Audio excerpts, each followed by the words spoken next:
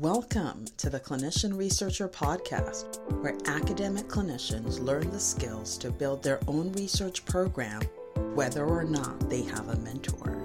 As clinicians, we spend a decade or more as trainees learning to take care of patients. When we finally start our careers, we want to build research programs, but then we find that our years of clinical training did not adequately prepare us to lead a research program. Through no fault of our own, we struggle to find mentors, and when we can't, we quit. However, clinicians hold the keys to the greatest research breakthroughs. For this reason, the Clinician Researcher Podcast exists to give academic clinicians the tools to build their own research program, whether or not they have a mentor. Now, introducing your host, Chelsea Onwemana.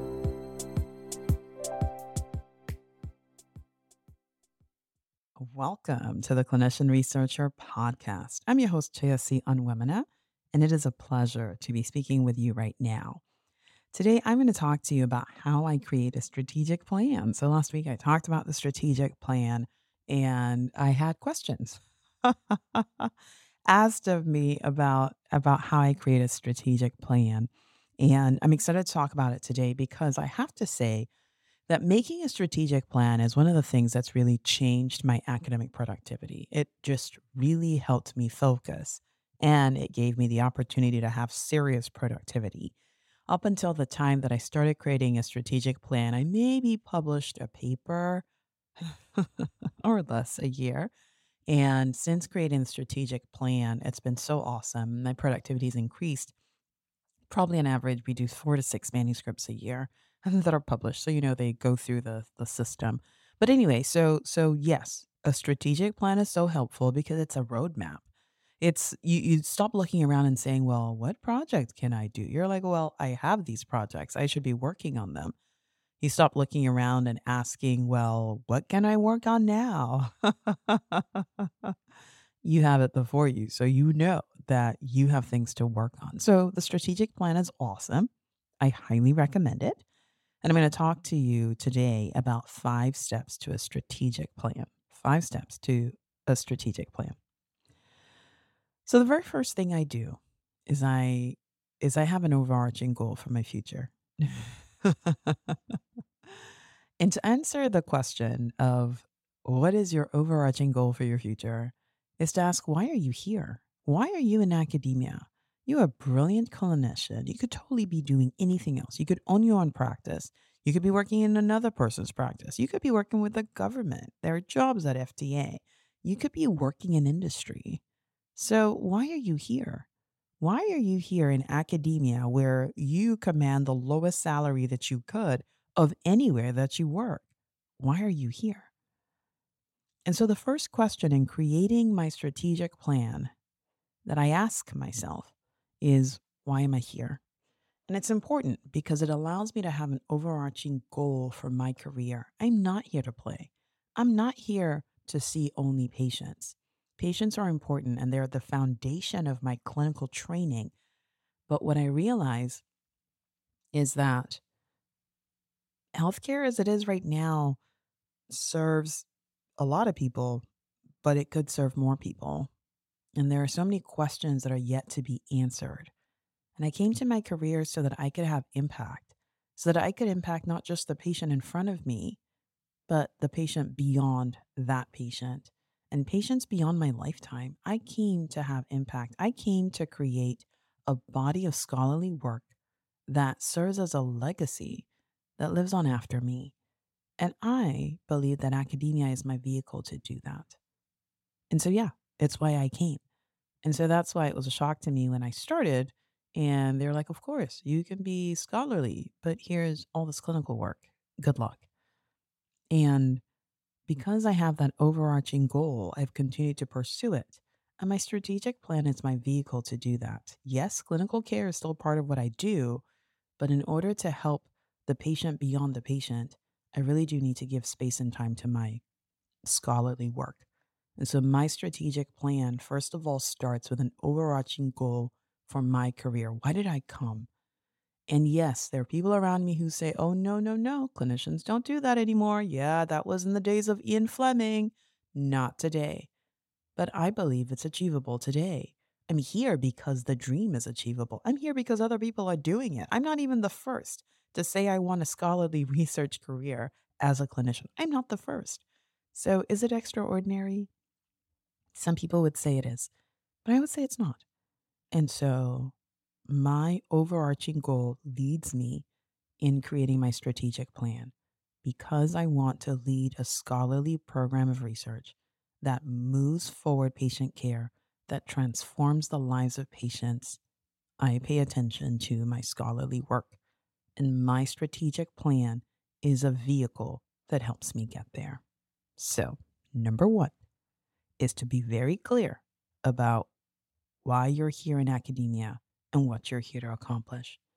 And I want to take a step back and say, I didn't always know that, or at least I couldn't always articulate that. When I started, I just wanted to do research, and that's all I could say. And people would say, well, what do you want to do? I'm like, I want to do research. And they're like, yeah, but what do you want to do? And I was like, well, I don't know. I mean, I guess I could do cancer associated thrombosis. Actually, I really want to do sickle cell. I just had so many things that I was interested in. And it's because I was interested in many things. In fact, I'm still interested in many things. If you're going to have impact, though, you choose one and you really focus in on that one thing, or you choose, no more than a couple and really focus in. And when I began to realize that as I grew in the academy, then I had to narrow it down and focus. And I'm not just now saying, well, I want to lead research. It's like, well, I'm very specific. I have come to this specific population to make this specific change. This is my goal. And if I achieve this goal, or when I achieve this goal, it'll have been an amazing, amazing achievement. I would be like, whoa, this was a great achievement. Well, you know what I mean? Just wow. I'm just excited just thinking about all the lives my work is going to change. And so now I can articulate it. Now I understand it. Now I have the words. In a sense, when I started, I was like a baby who could hear everybody speaking, but I couldn't yet speak the language. And that's for many of us clinicians. We understand research globally, but we don't understand the language of research, and not just the language people speak around research, but the way people behave and act around research. And it's by watching and being in close proximity with people who are succeeding in research that we're able to now be able to develop our own language and be able to put words to our feelings, to our experiences. And so my overarching goal is my first step. The second thing I do is I write down all the things that need to move my scholarly work forward. And those are mostly the things that have no accountability. I don't put anything clinical on there. I don't put clinical care. I don't even really put my presentations that I do at work. I don't, because you know what? If I don't show up to clinic, I'm going to hear about it. If I don't show up to round in the hospital, three people are going to call me within the hour, right? There is built in accountability for many things that we do in clinical care. But guess what? If I don't publish the paper, it'll just be a paper that wasn't published. No one will know. If I don't move my, grant writing forward, no one will know that I'm not working on the grant. It'll just be like a year later, and at my annual review, it will say, okay, yeah, what grants did you submit? And I'll be like, well, it was, right? There's no accountability, at least not an immediate accountability. Like, okay, maybe in a year, someone will ask me, how does that help me today? But clinical care, if I don't show up, somebody will call me within the hour. The patient is waiting. Where are you? And so the things that I want to move forward in my scholarly work that have no built in accountability are the things that go on my plan. So I write down the list of everything that I want to accomplish that's not that doesn't have any built in accountability. And that's step number 2. It's a long list of things I want to accomplish, and usually I'm a little bit ambitious. Or maybe it's not even so much ambition. It's that I don't really have a sense of how much it takes to do the things I say I want to do. And so I just have big goals. I'm like, yes, publish paper. What does it take to publish paper? Analyze the results. What does it take to analyze the results? Collect the data. What does it take to collect the data? Submit the IRB. Wow. All I wanted to do was publish the paper. And all of a sudden, I've dreamed up 4 steps before I can publish the paper. And so I have not always been realistic about what I can accomplish within the time frame that I want to accomplish it. But that's not where I start though when it comes to writing the list. I just write a list. Like this is all the things that I want to accomplish. This is the list of everything that is important to me in terms of my scholarly productivity. Okay, so I have a list. It's a full list. It's got a lot of things. It's just like a brain dump. Just put everything on there. Number 3, I create a category for grant submissions. I create a category for grant submissions. I create a category for grant submissions. My grant submissions category is first. It's the thing of all that I do that I love to do the least. I don't hate it, but I love it the least. I enjoy writing, but I love it the least. And so it comes as number 1 because no matter whether I love it or not, it's a big driver of my research program because when I have funding, I can focus on the work. When I have funding, I can recruit other people to the work. When I have funding, I can more easily convince collaborators to be part of the work. Funding is critical to the forward motion of my research program. And therefore, I spend a lot of time making offers. And I call it making offers now because now I understand in business is what you do. You make offers. No one can buy your product until you offer them the product to buy. Nobody can fund my research program until I make it clear what my research program is about. And so writing grants is the vehicle for funding my research program. Therefore, I write grants. And it's on my strategic plan. I look forward to the next 3 months because each strategic plan I create for a 3-month period. It's a 3-month strategic plan. And to be honest, I've experimented with a couple more months, a couple fewer months. And I would say I think the sweet spot for me is actually a 4-month strategic plan. It's sufficient time to get work done without being overwhelming. Okay, so I create a category for grant submissions, and that is number 3. What grants over the next 4 months am I going to submit? Now, what's interesting is that I do need to look further ahead and before this step, I've actually gone back and decided what are upcoming opportunities. There's some opportunities that come every year. So if I miss the last cycle, I'll get the next one. There's some opportunities that are limited. It's a once in a lifetime opportunity. I'm just going to pause and tell you that there is no such thing as a once in a lifetime opportunity. In life, there will always be opportunity. It will come from everywhere. If you miss this opportunity, there'll be another opportunity and then the next opportunity after that. So, my point is that never get anxious or afraid or allow yourself to be thrown off course by a once in a lifetime opportunity because the reality of life is that opportunities will always come looking for you. Your job is to prepare for them.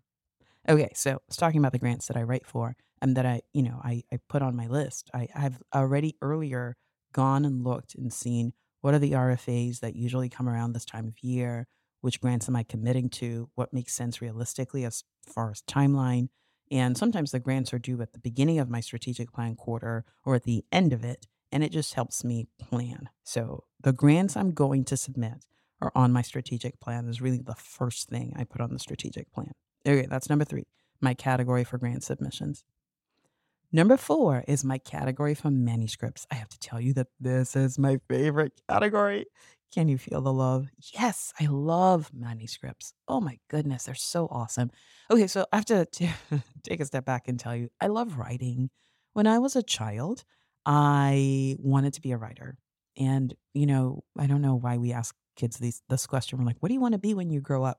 And I tell you, the funniest and best answer I've ever heard was a kid who said, I want to be a good person. And I'm like, go, kid. Yes, that's exactly right. Your goal is to be a good person. What's all this stuff where it's like, I've got to decide what I am before I even understand what the world's about.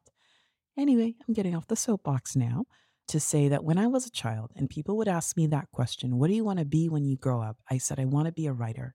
And I said that because I loved books and I loved the power of storytellers to change my life.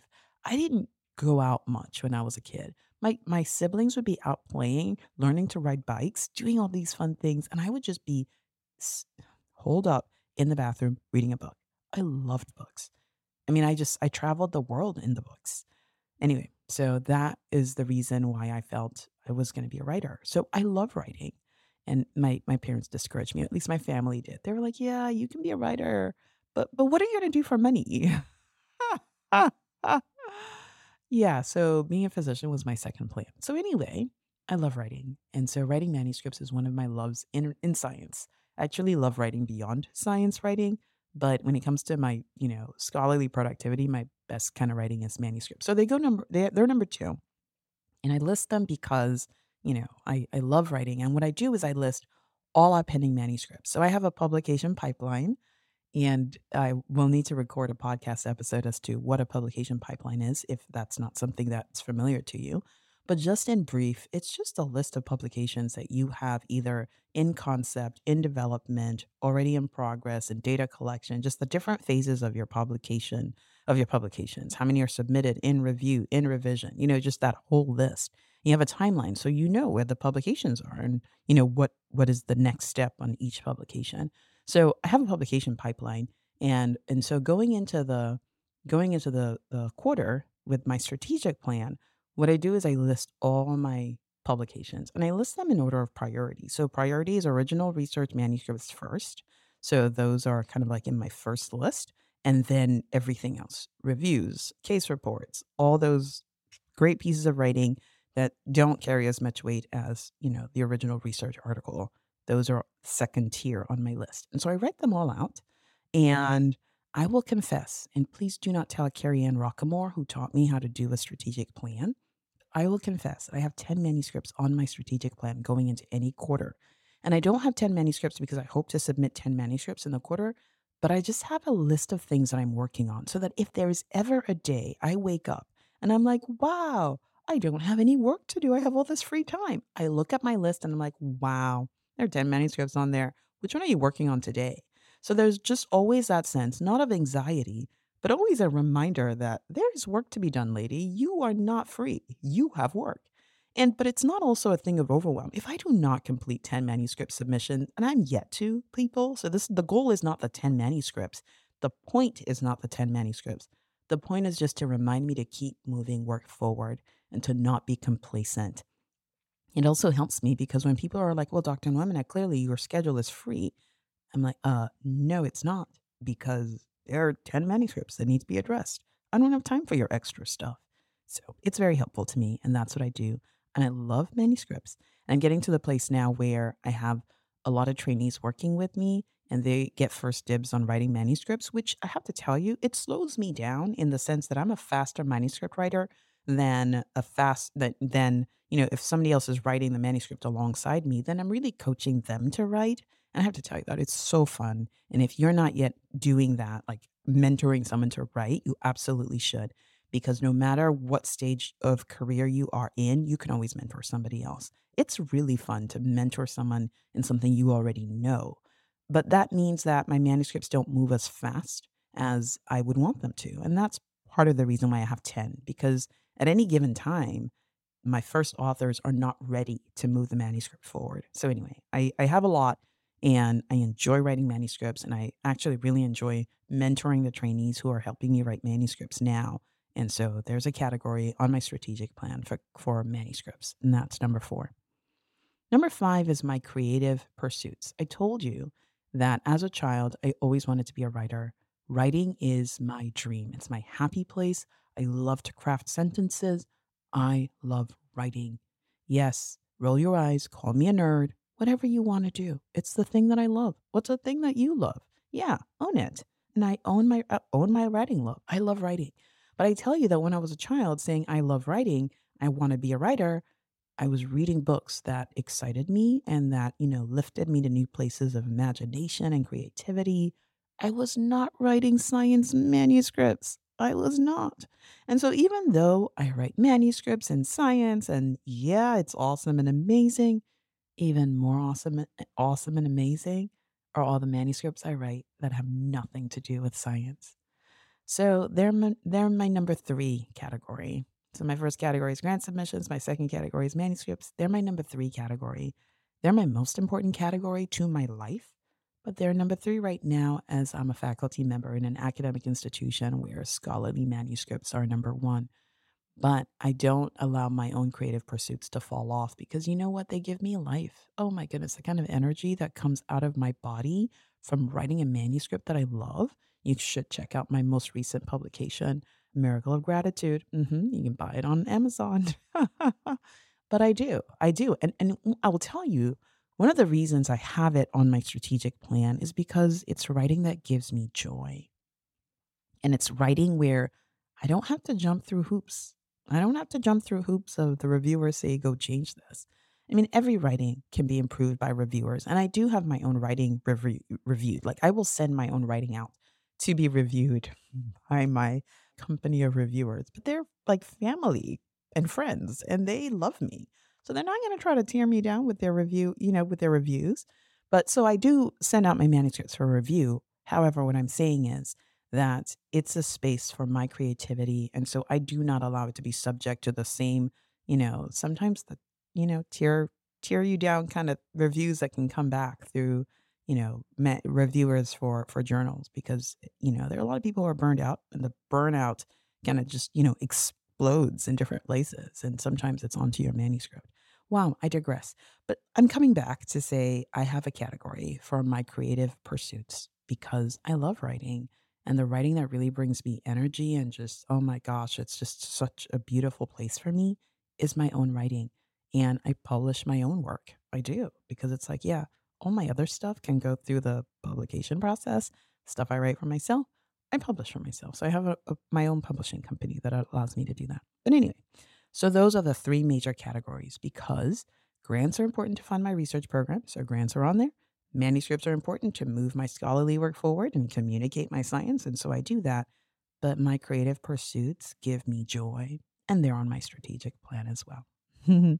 Okay, so that's five things that I do to create the strategic plan. And then I put them in an Excel spreadsheet and I outline them over the 12 weeks. So it's like you have 12 weeks in this quarter, but what are you going to work on in week 1?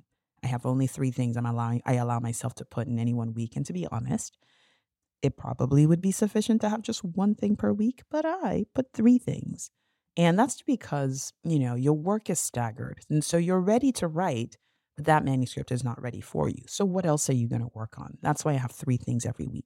So I look at the 12 weeks, and I arrange everything, only 3 major things over the 12-week period. What I prioritize is grants.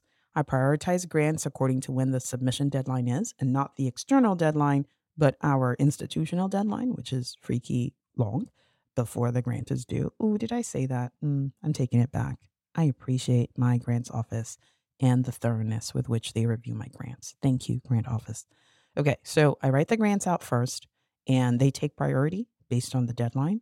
And then the second thing are my manuscripts. And then the third thing are my creative pursuits. I don't put my creative pursuits on there first, even though I love creativity and I really enjoy that piece, because to some extent, that's work I'm going to be doing anyway. And I don't really need anybody to give me accountability to do that work. I will do it. And so, what it helps me do is accomplish all the other things. Like, I finished the grant, I finished the manuscript, and now I can look forward to it's like the dessert at the end of a big, healthy meal. It's like, "Oh my gosh, I get to eat this dessert," and it helps you just go through the stuff, the broccoli and all the stuff that you might not wanna eat so you can get to the dessert. And so my creative writing goes last on the list, and after I finished all the things, at least there's nothing left to do. It's like, "Oh, well, I'm ready to work on that paper, but it's not available. I'm gonna write my own creative pursuit." So anyway, that is how I create my strategic plan. And then what I do is I take it off the Excel spreadsheet, I make it into a big PowerPoint poster, and I print it. I send it out to the printers. Yes, I pay money to send it out to the printers and I make it into a big poster. And then I put it in my office. It's a big poster on my office. And there it is. There is the accountability. It's like, that's what you said you were going to do this quarter. There it is. And as I finish things, I go and I cross it off.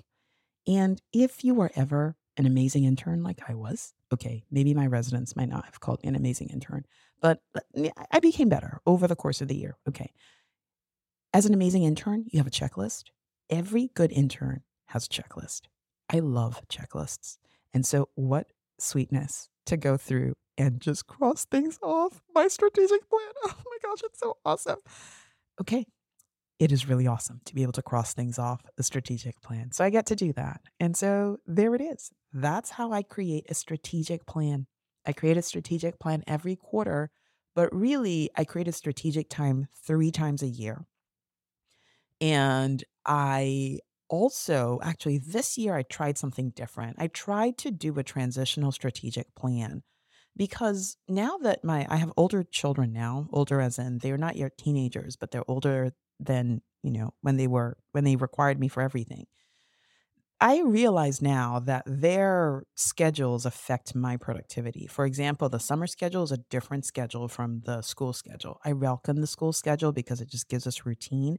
I know when things are happening because I know when the school day ends and I know exactly what time I have. So it does vary. So this year I experimented with 2 strategic plans, one for the first half of the year into the summer and then the second for the, second half of the year after the summer because the summer is kind of like there's a lot of moving targets during the summer, and it's not always realistic to imagine that I can accomplish so much during the summer. So I experimented with 2 strategic plans this year, and I'll have to see if I continue it into the future. But yeah, there it is. My summary of how I create a strategic plan. I want to invite you this week to create your own strategic plan. Maybe you've never done it. Maybe you've never really thought about your overarching goal for your career. Today is the day. Go write it all on paper. What are the scholarly pursuits that you have that no one is going to pursue you? Maybe your mentor will yell at you. Please don't let mentors yell at you. Yelling is not okay. But for the most part, no one's knocking at your door saying, "Are you working on that paper this morning?" Most of the time, people are not doing that, but they will knock on your door and say, "Where are you? The patient's waiting." And so, what are the things that are on your list of scholarly activities that need to be on a strategic plan? Write them down. And guess what? I would love to hear them. I would love for you to share them with me. Share how you created your own strategic plan. Take a picture and send it to me via our podcast website, clinicianresearcherpodcast.com. All right, it's been such a pleasure talking with you today. I have to tell you, I had so much fun talking about the strategic plan. Yes, totally nerd activity. All right, it's been a pleasure talking with you today. Please share this episode with somebody else who needs to create a strategic plan. All right, talk to you soon. Bye.